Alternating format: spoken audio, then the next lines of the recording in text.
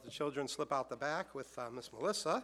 And as we enter this time of Christmas, you know, one of the things that I love the most about Christmas is some of the greatest music in the world is written to be sung at Christmas time. And you're going to clearly see that over the next few weeks, starting in today's sermon, into next week when Adam's choir is here, into the following week when all of our musicians play and sing extra Christmas music. But there's some wonderful, wonderful music that is written for the Christmas season. And of course, you know, the point or the focus of Christmas is Jesus Christ. Now, we focus on Jesus Christ in the manger typically at Christmas, but there is a whole lot more to the story than that, as we're going to see in the weeks to come. But the first thing I want to do in today's sermon is entitled Jesus Christ, the Coming Savior. And for the first things I want to do, first point today, is look at some of the prophecies pertaining to the coming Savior. In Micah 5 and verse 2,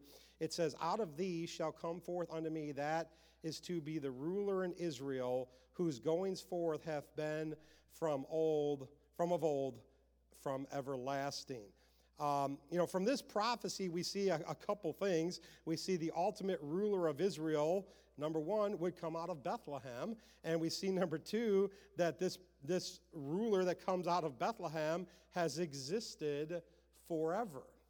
And then we can turn over to Isaiah 7 and verse 14. It says, "Therefore the Lord himself shall give you a sign. Behold, a virgin shall conceive and bear a son, and call his name Emmanuel." And from Isaiah, we learn that the Savior would be born of a virgin, and that his name would be Emmanuel, which literally means God with us. And we see that, and there's a song that's entitled Emmanuel. I just want to read the words to you of this song. I would love to play every song I'm going to mention over the next few weeks, but we just don't have enough time. So I'm going to read this one to you. It says, "A sign shall be given, a virgin shall conceive, a human baby bearing undiminished deity. The glory of the nations, a light for all to see, the hope for all who will embrace his warm reality. Emmanuel, our God is with us. And if God be with us, who can be against us? Our God is with us, Emmanuel." What a beautiful song and what a beautiful thought as we just enter into this first part of the discussion today, as we begin to look at the prophecy concerning the Savior. So we see these two prophecies out of Micah and out of Isaiah. But now if you have your Bible, turn to the book of Matthew and Matthew chapter 1. Because I want to establish some things here that are important for us in the line of this story, particularly as it pertains to the prophecies concerning Jesus Christ. In Matthew chapter 1 and verse 1, it says, "The book of the generation of Jesus Christ, the son of David, the son of Abraham." And so right away you're saying, we're getting ready to enter into a genealogy. What does this have to do with Christmas? Well, it has a lot to do with Christmas, so just hang on for just a second. Verse 2 says this, "Abraham begat Isaac, and Isaac begat Jacob, and Jacob begat Judas and his brethren." And it goes on. Then we go down to verse 5. It says, "And Salmon begat Boaz of Rachab, and Boaz begat Obed of Ruth, and Obed begat Jesse, and Jesse begat David the king, and David the king begat Solomon of her that had been the wife of Urias." And then we slip over to verse 16. Verse 16 says, "And Jacob begat Joseph, the husband of Mary, of whom was born Jesus, who is called Christ." You know, it's important for us to understand genealogy is in the Bible for a reason. Now, we get to genealogy passages and we're like, oh, I'm just not even going to read this next two chapters because it's genealogy. But sometimes that genealogy is of vital, vital importance because it was prophesied that the Savior of the world will come out of the lineage of David. And so we have to understand that what Matthew is telling us is the fulfillment of that prophecy. Matthew lays out for us the genealogy starting all the way back at the beginning at Abraham, bringing it all the way through Ruth and Boaz and right on through David and right on to what? Jesus Christ. And so we begin to see that prophecy of being fulfilled. And for these prophecies to be fulfilled, it's crucial that Jesus Christ would come out of Bethlehem. And that takes us to Matthew chapter 1, verses 18 to 23. Because after you get all this genealogy in the first 15, 16 verses of chapter 1, we see this. It says, now the birth of Jesus Christ was on this wise. When as Mary was espoused to Joseph, before they came together, she was found with child of the Holy Ghost. Then Joseph, her husband, being a just man and not willing to make her a public example, was minded to put her away privily. But while he thought on these things, behold, the angel of the Lord appeared unto him in a dream, saying, Joseph, thou son of David, fear not to take unto thee Mary thy wife, for that which is conceived in her is of the Holy Ghost. And she shall bring forth a son, and thou shalt call his name Jesus, for he shall save his people from their sins.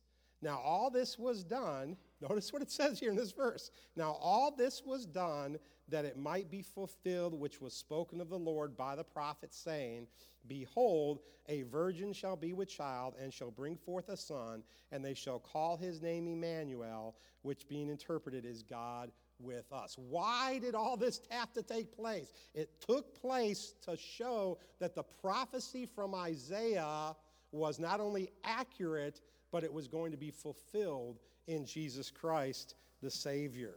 And so we see that and we understand that. And with this genealogy then that's laid out in Matthew, we understand better Isaiah 9:7, which talks about upon the throne of David, David's lineage that takes place from there.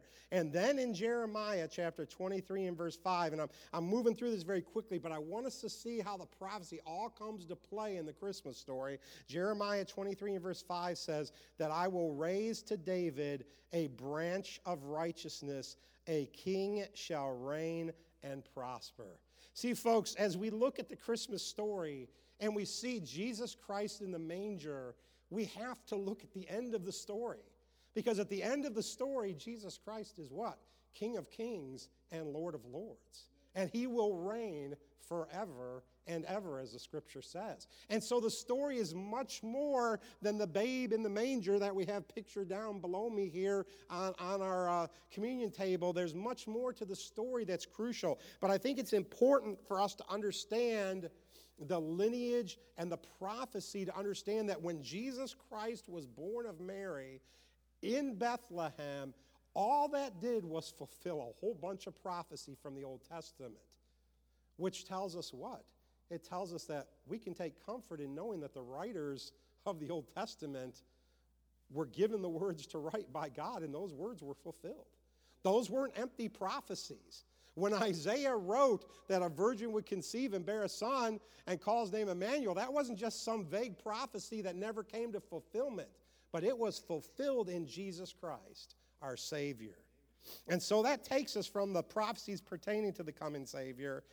And as we think about these things, that takes us into Luke chapter 2. So now slide over to Luke chapter 2, probably the most familiar passages that we associate with the Christmas story in Luke chapter 2. If you sit down and read the Christmas story to your family, you most often read from Luke chapter 2. I know our family had a tradition every year at Christmas before we did a lot of things that normal people do, dive into the presents and dive into the food. We'd sit down and read the Christmas story.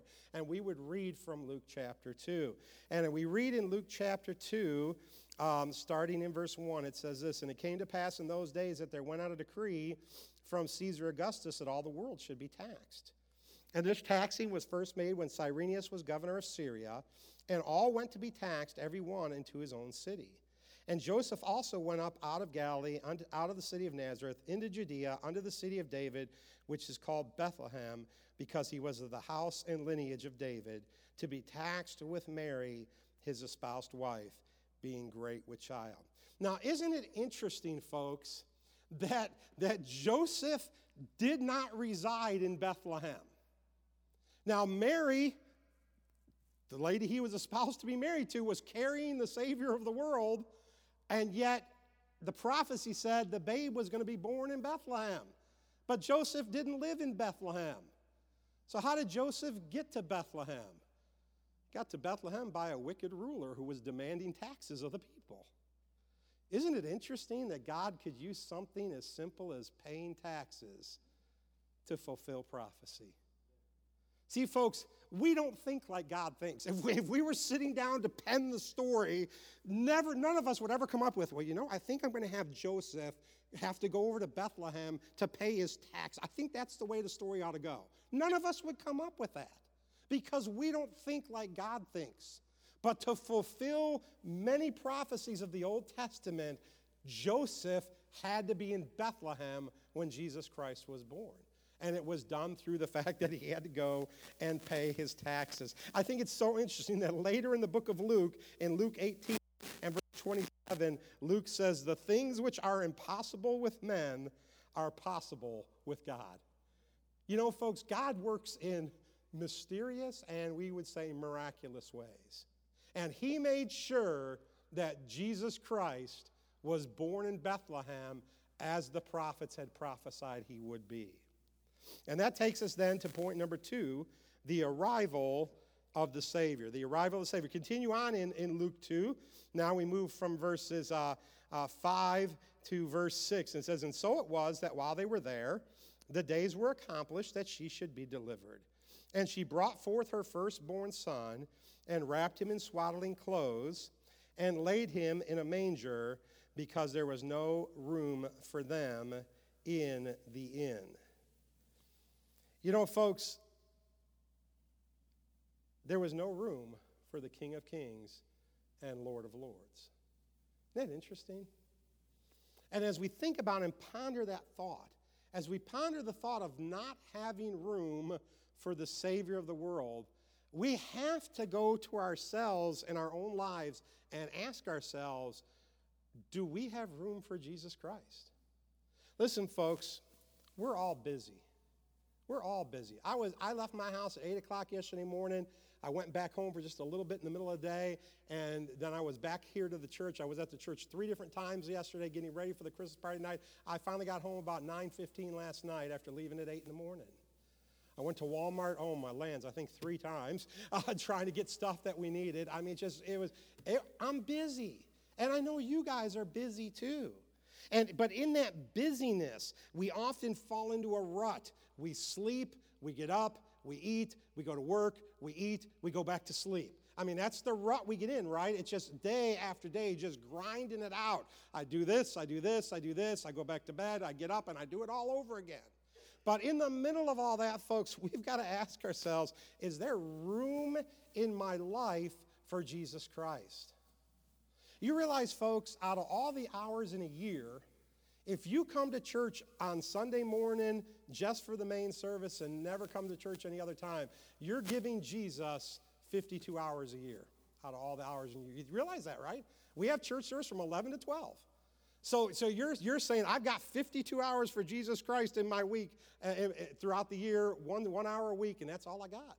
That's what we're doing, folks, if we don't spend more time with Jesus Christ.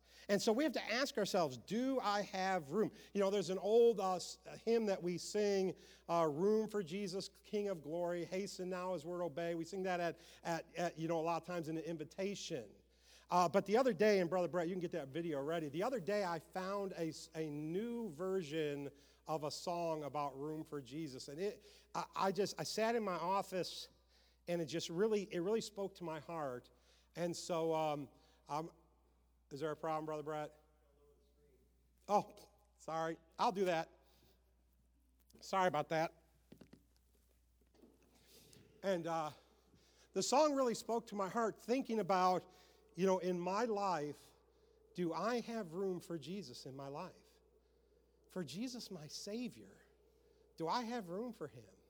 I often think about if we were faced with some dreaded disease on this earth, and somebody had the cure, and they brought us the cure, and we survived that dreaded disease. Maybe we were close to death, and we survived that dreaded disease. Wouldn't we feel like we owed them everything? We owed them our life. But folks, Jesus Christ not only brought the cure to the disease of sin, he gave his life for that cure. Do we have room for him today? Brother Brett.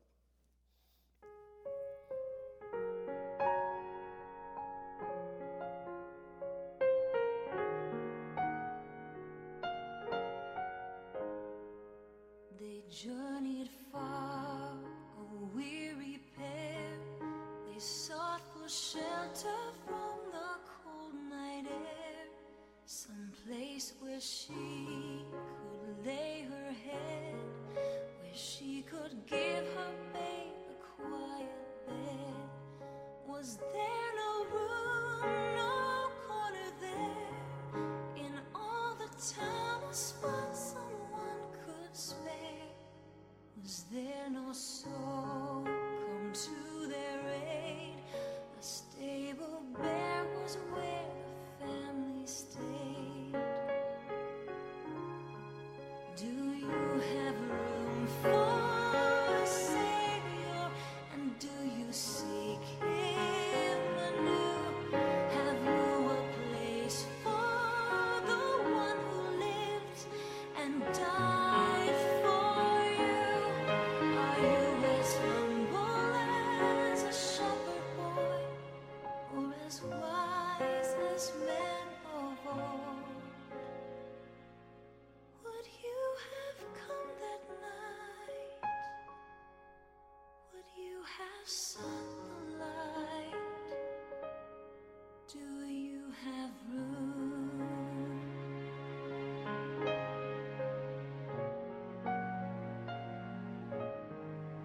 A star arose, a wondrous light, a sign from God. This was the holy night, and yet so few would go to see the babe who came to rescue you and me. This child divine is now a king, the gift of life to all the world he brings. And all mankind he saves from doom, but on that night for him there was no room. Do you have room for the Savior? And do you seek Him anew? Have you a place for the one who lived and died for you? Are you as humble as a shepherd boy, or as wise as men of old? Would you have come that night? Would you have sought the light? Do you have room?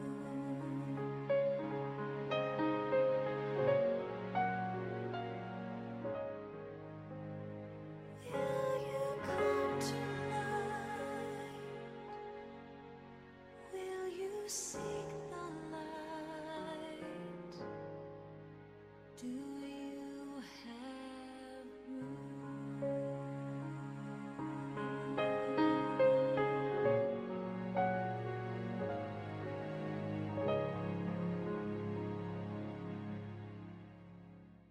Each one of us needs to answer that question. Do we have room for the Savior in our lives? Do we make time for Him, the one who came, as the video said, to rescue you and me? Do we make room for Him in our lives? That's a question each one of us has to ask. In Zechariah 9, verses 9 and 10, we read this in that passage, Zechariah 9, verses 9 and 10. It says, "Rejoice greatly, O daughter of Zion. Shout, O daughter of Jerusalem. Behold, thy king cometh unto thee. He is just and having salvation, lowly and riding upon an ass, and upon a colt, the foal of an ass." What I want to key in that verse is this phrase: He is just and having salvation. You know, today, folks, what I want us to think about in this passage today as we enter the Christmas season, I want us to think about Jesus Christ, our Savior. Jesus Christ, our Savior. Zechariah's readers are exhorted to rejoice greatly. Why? Because the King of Kings and Lord of Lords is come. He is just. Jesus Christ is a righteous ruler, but He has salvation. Jesus Christ is the Savior of this world. Of this verse, particularly verse 10, Matthew Henry states this. He says, "The King has and will have a kingdom, not of this world, but a spiritual kingdom, a kingdom of heaven. It shall not be set up and advanced by external force, but by an arm of flesh, or by an arm of flesh or carnal weapons of warfare.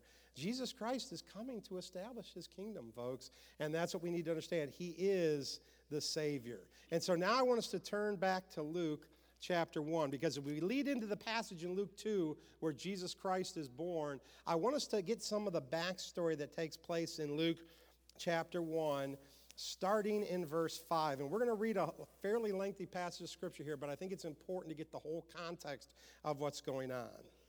It says, "There was in the days of Herod the king of Judea a certain priest named Zacharias of the course of Abia, and his wife was of the daughters of Aaron, and her name was Elizabeth. And they were both righteous before God, walking in all the commandments and ordinances of the Lord, blameless. And they had no child, because that Elizabeth was barren, and they both were now well stricken in years. And it came to pass that while he executed the priest's office before God in the order of his course, according to the custom of the priest's office, his lot was to burn incense when he went into the temple of the Lord. And the whole multitude of the people were praying without at the time of incense. And there appeared unto him an angel of the Lord, standing on the right side of the altar of incense. And when Zacharias saw him, he was troubled, and fear fell upon him. But the angel of the Lord said unto him, Fear not, Zacharias, for thy prayer is heard, and thy wife Elizabeth shall bear thee a son, and thou shalt call his name John. And thou shalt have joy and gladness, and many shall rejoice at his birth. For he shall be great in the sight of the Lord, and shall drink neither wine nor strong drink. And he shall be filled with the Holy Ghost, even from his mother's womb. And many of the children of Israel shall he turn to the Lord their God, and he shall go before him in the spirit and power of Elias, to turn the hearts of the fathers to the children, and the disobedient to the wisdom of the just, to make ready a people prepared for the Lord. And Zacharias said unto the angel, Whereby shall I know this? For I am an old man, and my wife well stricken in years. And the angel answering said to him, I am Gabriel, that stand in the presence of God, and am sent to speak unto thee, and to show thee these glad tidings. Behold, thou shalt be dumb and not able to speak until the day that these things shall be performed, because thou believest not my words, which shall be fulfilled in their season. And the people waited for Zacharias, and marveled that he tarried so long in the temple. And when he came out, he could not speak unto them, and they perceived that he had seen a vision in the temple, and he beckoned unto them and remained speechless. Now, jump over from that passage, jump over to verse 57 in that same chapter. It says, Now Elizabeth's full time was come that she should be delivered, and she brought forth a son, and her neighbors and her cousins heard how the Lord had showed great mercy upon her, and they rejoiced with her. And it came to pass on the 8th day, they came to circumcise the child, and they called him Zacharias, after the name of his father. And the mother answered and said, Not so, but he shall be called John. And they said unto her, There is none of thy kindred that is called by this name. And they made signs to his father how he would have him called. And he asked for a writing tablet, and wrote, saying, His name is John. And they marveled all. And his mouth was opened immediately, and his tongue loosed, and he spake and praised God. Now, what I want us to see in this story, and we know the story of John the Baptist and what happened with his dad, but now once his voice is loosed again, we get the critical aspect to this story. So he says that his name is John. They marvel that his mouth is opened. Finally, it hasn't been opened for a while, and then he proceeds to speak. And it says, And fear came upon all that dwelt round about them, and all these sayings were noised abroad throughout all the hill country of Judea. And all that they heard them laid them in their hearts, saying, What manner of child shall this be? And the hand of the Lord was upon him. And his father Zacharias was filled with the Holy Ghost, and prophesied, saying, Blessed be the Lord God of Israel, for he hath visited and redeemed his people. Now, that's going to come into play next week when we talk about Jesus Christ, or 2 weeks from now, when we talk about Jesus Christ, our Redeemer. And hath raised up an horn of salvation. That's what we're talking about today, Jesus Christ, our Savior, in the house of his servant David.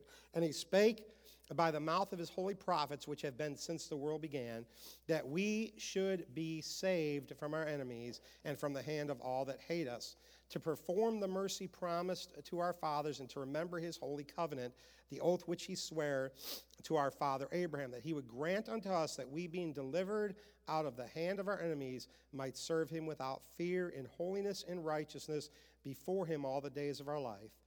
And then he speaking to John, who's a baby, says, and thou, child, shalt be called the prophet of the highest, for thou shalt go before the face of the Lord to prepare his ways, to give knowledge of salvation unto his people by the remission of their sins, through the tender mercy of our God, whereby the dayspring from on high hath visited us, to give light to them that sit in darkness and in the shadow of death, to guide our feet in the way of peace. You know, it's amazing the miracle that took place. I mean, first we have Joseph making sure he was in Bethlehem so that Jesus would be born there. Then we have the virgin conceiving, bearing a son. That comes in Luke 2. We weren't there yet in this historical passage. But now we see John the Baptist's dad, who is made so he cannot speak. And then when his mouth is opened, after he does what the angel told him, names the son John, which everybody was astonished at, his mouth is open, and what does he do? He talks about the salvation of God coming through Jesus Christ. And he told his baby son, you're going to be the forerunner. You're going to be the person that's going to go out here and announce that light has come to the world. That's what John's job was. That's why John existed. He was born with a purpose, and that purpose was to bring the message of the light of our salvation, and that's what John's purpose was.